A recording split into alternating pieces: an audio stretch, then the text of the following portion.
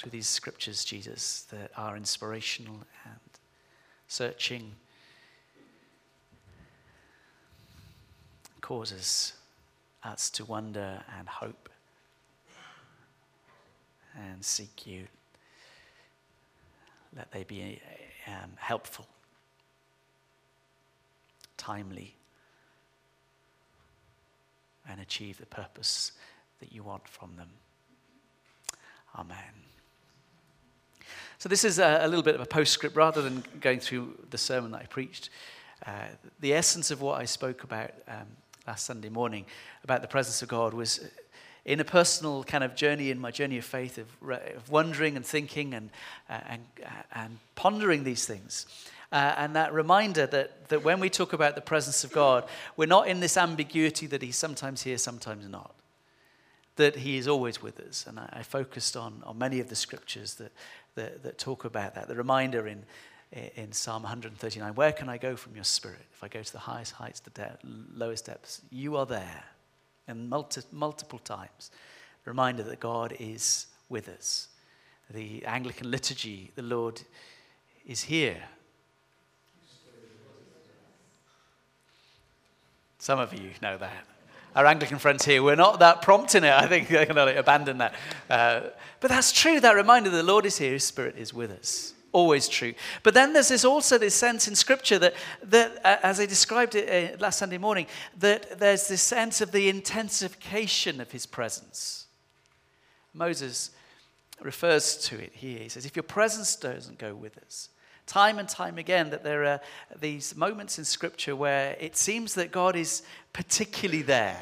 He's always there, but intensification of that. In all sorts of ways, there are the things that get called theophanies, those God appearings of the cloud or the fire or the wind or there's all sorts of ways, or the appearance of God sometimes in human form. Times that people just are heavy. And I made the point that doesn't just happen in a temple or a sacred space. It happens there and other places. And I reminded us that Elijah, in the depth of despair, of the struggle of his life, even in what many would describe now as depression, he ran off and was in that cave, and the Lord met him. The Lord loves to meet us. And so I didn't have a chance to go through all of the things I wanted to say, so these are just some kind of postscripts, I guess, and add to what Phil was sharing this morning, that there is this intensification. But as the psalmist says, he longs to seek for the presence of God. I will long to dwell in your temple all the days of my life. That sense, it's better there than 1,000 elsewhere. The love of God is all things. So we've said that God's Spirit is everywhere, that there's an intensification of that. But sometimes the Scripture also speaks about an apparent absence of God. That there's a number of times that it seems for the believer or for the seeker that God is absent or distant. People describe it as prayers bounce off the ceiling, or that seeking of God, and where is he? And Scripture does have these times that I speak about the apparent absence, because God is never gone.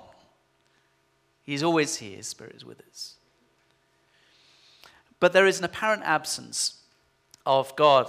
And sometimes Scripture uses language of God seeming to hide or withdraw or even forsake. Psalm 22, verse 1, my God, why have you forsaken me? It's not just kind of flapping lips. There was that real sense in the psalmist picked up with Jesus of, where are you, God? I just want to highlight in this seeking of God, and that's what we are all into here, of seeking more of God and of all that he would have for us. But the Scriptures teach that he is always here, that he intensifies that, but there are times that he seems to be absent or to withdraw, and just to think a little bit about why, and then to bring back the context of the hope. Scripture is really clear, particularly from moving from this foundation of God's people in Exodus, of him calling out a people, a chosen nation, and establishing them to be the light and the witness to all nations. That there comes with that huge privilege, the sense that what they do and who they are matters. And then the grand scheme of God's purposes with his people, over the course of decades and centuries, there's this sort of sitting loose to God. There's a sense of people of God taking God for granted and thinking, oh, God's always here. Who I am and what I do doesn't matter. And God said it does. That after a series of centuries, God brings them to the point of exile. That rather than having been the people of God in the land that God has promised and be a blessing to the nation, all of that gets stripped away from them. The covenant with Abraham gets removed and they get exiled. And the temple is destroyed, and the place that God had said, I will purposely dwell in that holy place amongst you in the middle of your national life, is decimated. It's gone. That all the things that would signify the presence of God, gone. And they're left with this, where are you, God? What has happened? And Scripture is really clear on why. That sin, that old-fashioned word, but is universal. Sin affects our awareness of the presence of God. Micah, the prophet, would say this in chapter 3, verse 4. Then they will cry out to the Lord, but he will not answer them. At that time, he will hide his face from them because of the evil they've done. Or in Isaiah chapter 59, but your iniquities have separated you from your God. Your sins have hidden his face from you so that he will not hear. And Ezekiel, in exile, and the outcome of all that God had said would happen because of their rebellion and their godlessness, has some quite strong words. He says, and he said to me, Son of man, do you see what they are doing? The utterly detestable things the Israelites are doing here. Things that will drive me far from my sanctuary. That though God is always with us, and our desire is for those wonderful moments where God draws close, that intensification of that awareness of him, that our attitude needs to be, Lord, I seek you, I long for you, I will put you first. Not seeking our own self, our own ways, and to reject God. Sin can hide and cause us not to see him, to experience him, to know him, to feel that he's absent. That's why always we come back to the cross. That when we have messed up, stuffed up, gone our own way, come back to that place of grace and mercy.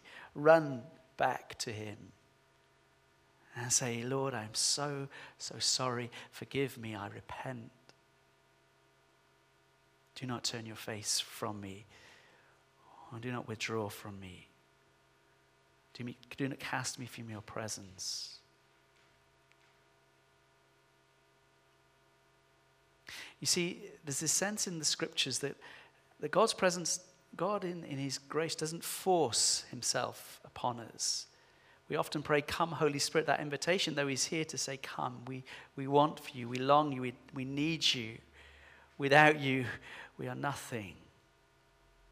Come, Holy Spirit. But we can equally hold the Lord at arm's length or even push him away. It seems bizarre. But the Lord honors that. Ultimately, consistent rejection of God, of turning from him, kind of leads to his wrath. Wrath not in a thunderbolt of lightning and strike you down, but in that sense of wrath being the allowing of God to outwork his purpose, outwork the consequence of our choice. Romans 1 talks about that quite a lot, that when people say, okay, we'll live this way regardless of what you have said, he allows his wrath to unfold. Okay, live with the consequence. But he does always call us back. words of hope. Isaiah 54 verse 8, in a surge of anger I hid my face from you for a moment, but with everlasting kindness I will have compassion on you, says the Lord your Redeemer. Ezekiel, a little bit later in chapter 39, I will no longer hide my face from them, for I will pour out my spirit on the people of Israel, declares the Lord. And Hosea again, then I will return to my lair until they have borne their guilt and seek my face. In their misery they will earnestly seek me.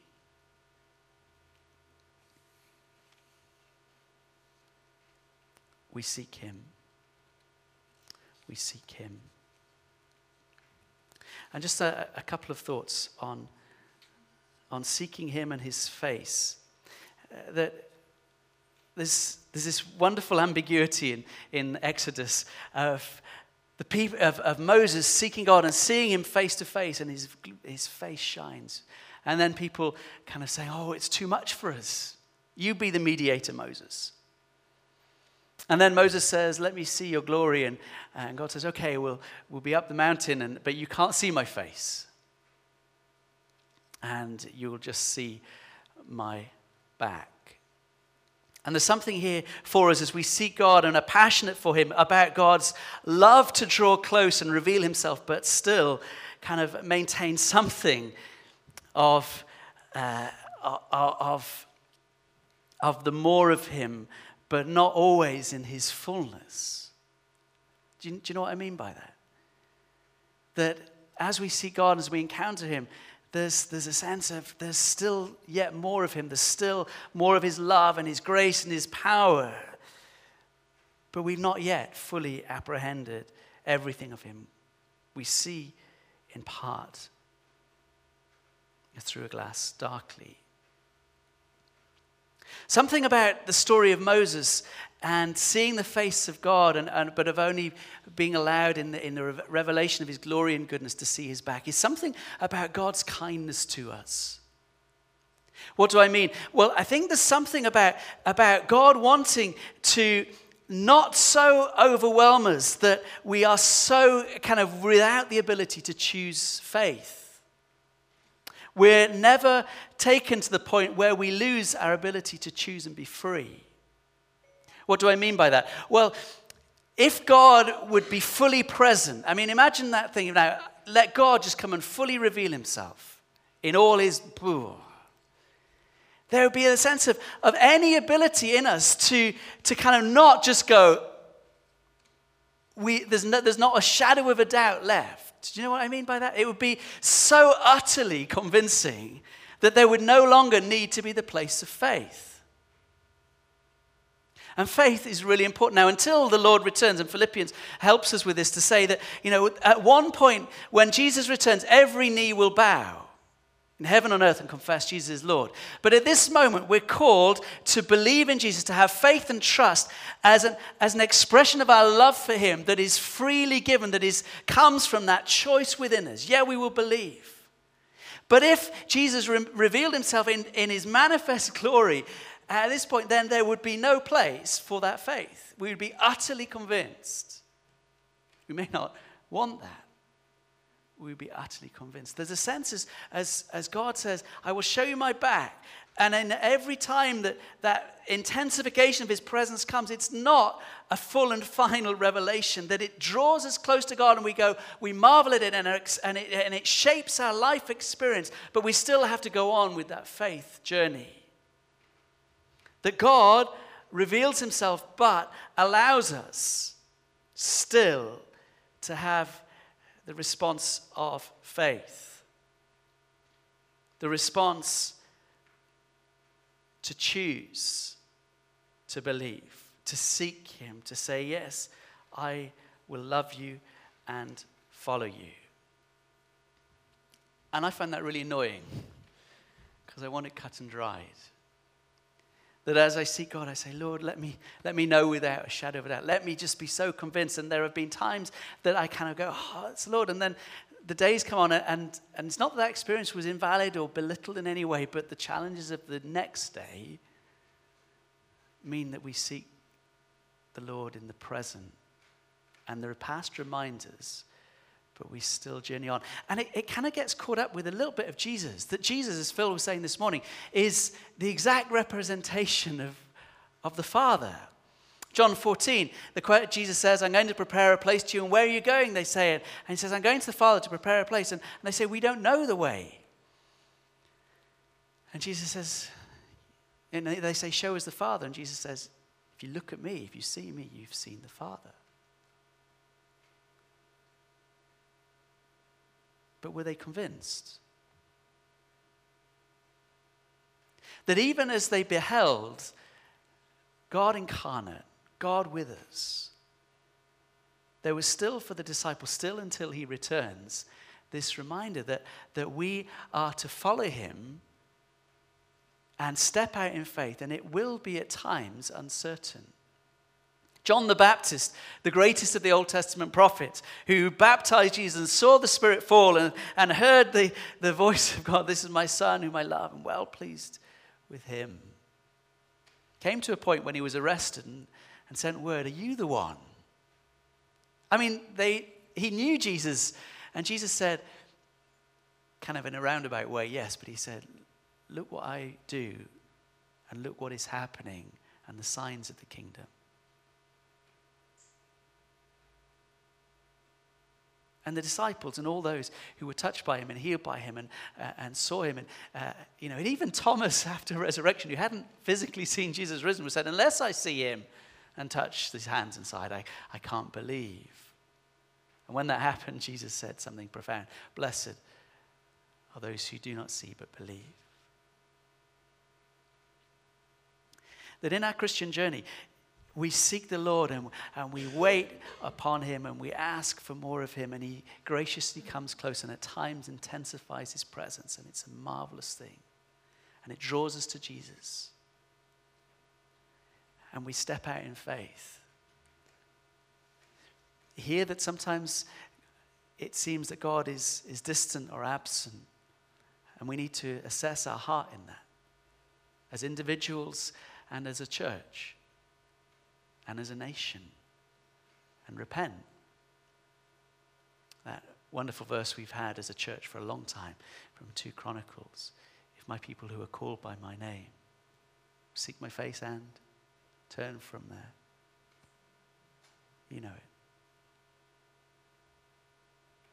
But also, as we seek him and ask and fall in love with him more as he blesses us,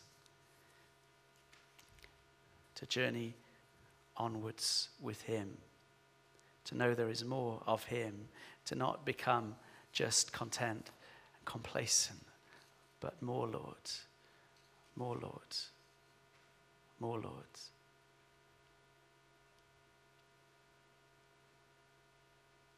Let's pray together.